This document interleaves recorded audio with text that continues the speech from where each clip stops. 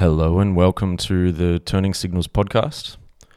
You're riding solo with Lliam today, that's me. Unfortunately, Zoe, my wonderful co-host, is unwell. She's come down with the virus which seems to be sweeping across our southwest here at the moment. She is of course in good spirits and no doubt with the new moon energy on Monday, she'll be back fighting fit and ready to record a whole new episode later next week. In the meantime, if you're hankering for more Turning Signals content, please head over to our Patreon. It's over at Turning Signals Podcast Patreon, and you can search that in your search engine and it will take you over there. Right now, though, I'm going to give you my election summary. The Progressive Purge.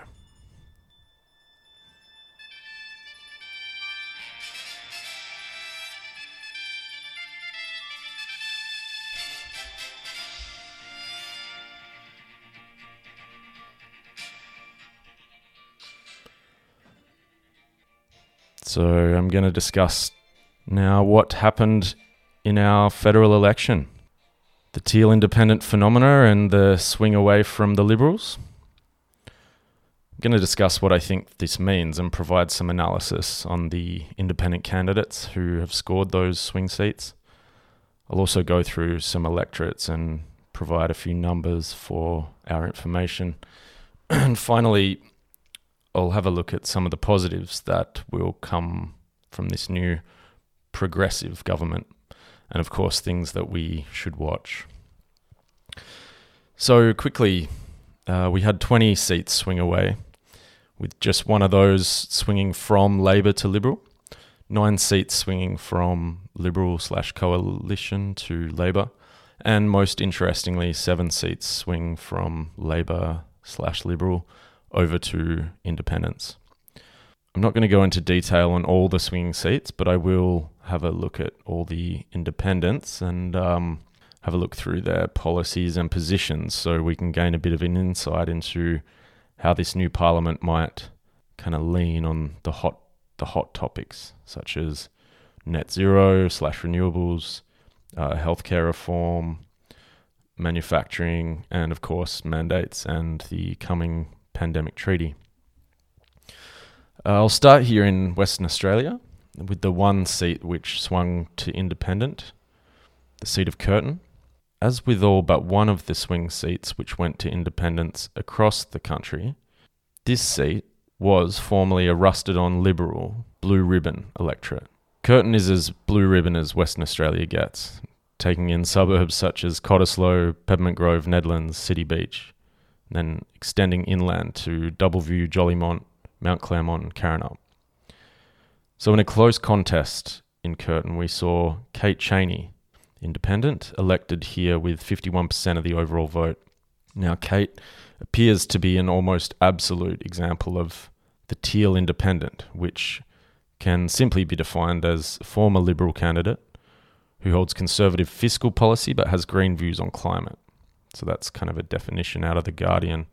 I would add that these teal candidates, they also hold progressive social views, and a lot of their campaigns were around equality, inclusivity, etc. So if we have a look at Kate Chaney's website, she lists 4 priorities. Real climate action, with no mention of deforestation or regeneration for that matter. Integrity and corruption, inclusivity, and a future-focused economy. Kate's plans for real climate action include 50% CO2 reduction, subsidising renewable energy over fossil fuels, and making electric cars more affordable. So those kind of policies, corruption, inclusivity, and equality, future focus, that kind of thing, we can kind of extrapolate that across all of the teal independents. Which I think there's 6 of them. All those candidates essentially kind of campaigned on those issues. It seems to be that these upper middle class, multiple homeowner types really seem to be concerned with those issues, as we will see. If we continue on to Victoria, in the seat of Goldstein, which I have heard referred to as the Dew Belt, taking in suburbs such as Beaumaris, Brighton, Caulfield and Elstonwick, These are properly affluent suburbs. Similar trend. We've seen Zoe Daniel elected there on basically the same things. Anti-corruption, inclusivity, equality, climate action. In Kooyong, same kind of result, but we can kind of celebrate this one because that was, again, a very much rusted on Liberal Conservative seat. And we've seen former Treasurer Josh Frydenberg ousted from that seat. Josh is absolutely going to be found guilty of corruption and theft to the order of many millions of dollars under the forthcoming ICAC investigation. But we'll get to that later. So it's a significant change in Kooyong. Josh was ousted to be replaced by independent Dr. Monique Ryan, who's a pediatric neurologist. She took a seat there with over 53% of the overall vote. Kooyong's proper blue ribbon, very high end. We're talking Toorak, Kooyong, South Yarra, Hawthorn, Paran. Same trend here, people voting for the ending of fossil fuel subsidies, anti-corruption, equality, diversity and inclusion. Dr. Monique lists healthcare as one of her priorities. If you click on that on her website, she talks about mental health, increased funding for mental health, and local medical manufacturing, which it's a win for Daniel Andrews and his vaccine factories. In New South Wales, we saw 4 seats swing to independents. Those being Mackellar, suburbs such as DY, Palm Beach, or Summer Bay, as you may know it, Narrabeen, and French's Forest. Stunning real estate, absolutely just the most gorgeous part of New South Wales. Again, Wentworth swung over to independent, and that's basically the most expensive real estate in Australia. We're talking Rose Bay, Paddington, Bondi, Kings Cross, Clovelly, and North Sydney as well had the swing to independent. Suburbs such as Kirribilli, Lane Cove, Mosman, Wollstonecraft. That's pretty meaningful. I mean, possibly the first time that we see those suburbs being held by independents. Some could argue the changes are revolutionary, or, I mean, it's meaningful. In addition to those seats, we see Fowler, which absolutely sits at the other end of the socio-economic scale. We're taking in ghettos such as Liverpool, Landsvale, Villawood and Cabramatta within Fowler. So all these wins are significant. Within the blue ribbon electorates, people have basically voted for members who stand for anti-corruption. They want to see justice done. So they're politically aware, that's good. They want to see equality and they want to see token action on climate change. So these are, proper contemporary moderates. Fowler, however, is a little different. Was taken from Liberal Christina Keneally by Day Lee, or Dai Lee. Apologies for the pronunciation.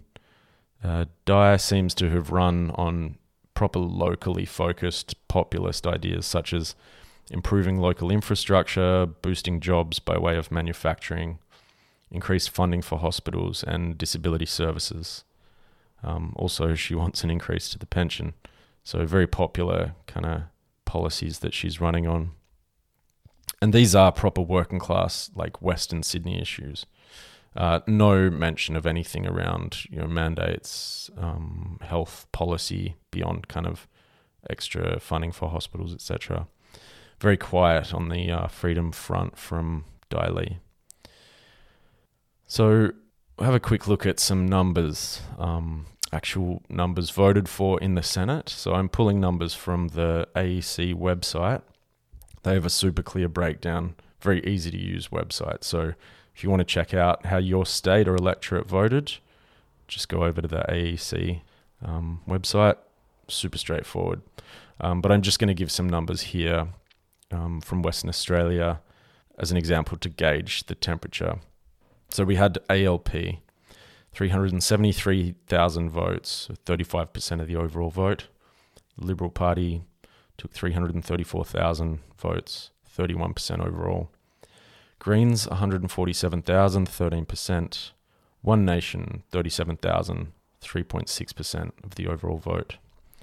The Australian Christian Party, who I actually didn't see any, that must be some kind of party that I don't know about, secret society. They took 23,000 votes. That's significant. 2.2% of the overall. Clive Palmer's United Australia Party with also 23,000 votes. Lib Dems, the Liberal Democrats, did very well, 20,000 votes, just under 2%. The Great Australia Party, Rod Cullerton, 11,000 votes here in Western Australia, 1.1% of the overall vote. And then the Australian Federation Party got 6,000 votes, 0.5% of the overall vote. So as far as freedom goes, in the words of self-described freedom fighter George Christensen, One Nation candidate, freedom got battered. I guess by this we might mean that none of the parties who stood for bodily autonomy and in opposition to how COVID was handled made any real ground. And some parties conceded ground. One example of that looks to be Auntie Pauline Hanson in her seat of Oxley, west of outer Brisbane there. She's held that seat for some years. And in this election, it was highly contested by the legalised cannabis party. Bit sad for Pauline, as she has worked tirelessly for her beliefs, and I'm sure she wants the best for the Australian people. I guess what she stands for is just not felt by her constituency, such as democracy. But hey, it could be worse. At least she's losing to a party with substance. And I mean that. Anyway, turning to some positives for the freedom movement, One Nation's Malcolm Roberts, as well as Liberals' Gerard Rennick and Alex Antic, they've all held their seats. Maybe we'll see the latter two move to independence, where I think they belong. Christina Keneally, as mentioned, was also defeated down in Western Sydney there. It's a big plus, as she has labelled the freedom movement as domestic terrorists. And she had the Home Affairs portfolio under the Morrison government, so we're definitely glad to see that turn to dust. Don't let the door hit you. Beyond these little wins, well, freedom parties, those being One Nation, Liberal Democrats, AFP, Informed Medical Options, Australian Values Party, in total they received around 12% of first preferences across the country. That's absolutely not insignificant, and absolutely gives us numbers to keep up the fight. As we know, the price of freedom is eternal vigilance, according to Jefferson. And we must stay vigilant, continue to prioritise what's right for us, and continue to build community. If we feel that it's right, we must warn others about the threats to our liberty and the threats from encroaching bureaucracy. To me, it appears we have some new members in the Parliament who are genuinely concerned with the voices of their constituents. So we can build momentum on issues and see them carried into Parliament. For example, we could petition to have a referendum on the pandemic treaty. I'm sure the majority of Australians would rather have health policy decided by our elected officials, not outsourced to a group with a clear history of failures and corruption. I'm talking the World Health Organization. It's just a matter of making sure the majority understand what's at stake. So it comes back to us and how we want to carry it forward.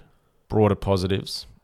As the great journalist Michael West proclaimed, it won't be so sleazy under Albanese.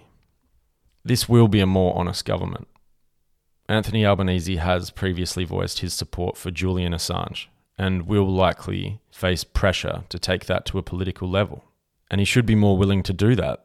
We're seeing, in the next weeks, days, even the Biloela family, the Tamil asylum seekers who've been tortured for years by Peter Dutton and the Morrison government, they're going to be returned to Biloela with legal rights to stay in Australia. I mean, that's an issue that has been long overdue. So that's an absolute win. We're going to see a federal independent corruption commission and an investigation into the previous government. Some estimates put figures well upwards of $5 billion wasted/handed over to the cronies of/stolen by former members. Friendly Geordies do a really good summary on their YouTube. The video titled, if you go to their YouTube, it's the video titled The Liberal Party. But names such as Barnaby Joyce, Malcolm Turnbull, Josh Frydenberg, Voldemort, aka Peter Dutton, they're all going to have their days in court. And that's going to be good to watch. That's important. Now, I do get if you feel that those little battles are ultimately kind of meaningless and won't affect us. Well, I would argue that they are meaningful. That kind of corruption that we saw under previous governments that most people weren't actually aware of. I mean, that absolutely erodes democracy. Ultimately, we want to be able to trust the people who represent us in Parliament. But it shouldn't ever excuse us from the struggle and from participation. Now, that kind of corruption, it is obvious and it's obviously disgraceful. But there is another kind of corruption which comes cushioned in cozy language such as, quote, making it easier to see the doctor. By this we mean, of course, an expansion of the MyGov app as it evolves into a digital ID which will contain all our information, soon to merge with our passport. This is a clear road to social credit systems. That's why we've got to remain vigilant and read between the lines. And if our neighbours try to warn us of a fire but we can't smell the smoke, perhaps we should trust them. To close, I want to leave you with two quotes. The first from Carl Schmitt's The Concept of the Political. Here he's actually quoting from Lewis Carroll's Alice in Wonderland. The second quote is from Hannah Arendt's Origins of Totalitarianism. What did they live on? Said Alice, who always took a great interest in questions of eating and drinking. They lived on treacle, said the Dormouse, after thinking a moment or two. They couldn't have done that, Alice gently remarked. They'd have been ill. So they were, said the Dormouse, very ill. Never has our future been more unpredictable. Never have we depended so much on political forces that cannot be trusted to follow the rules of common sense and self-interest. Forces that look like sheer insanity if judged by the standards of other centuries. It is as though mankind had divided itself between those who believe in human omnipotence and those for whom powerlessness has become the major experience of their lives. Thank you for listening, and let's stay powerful.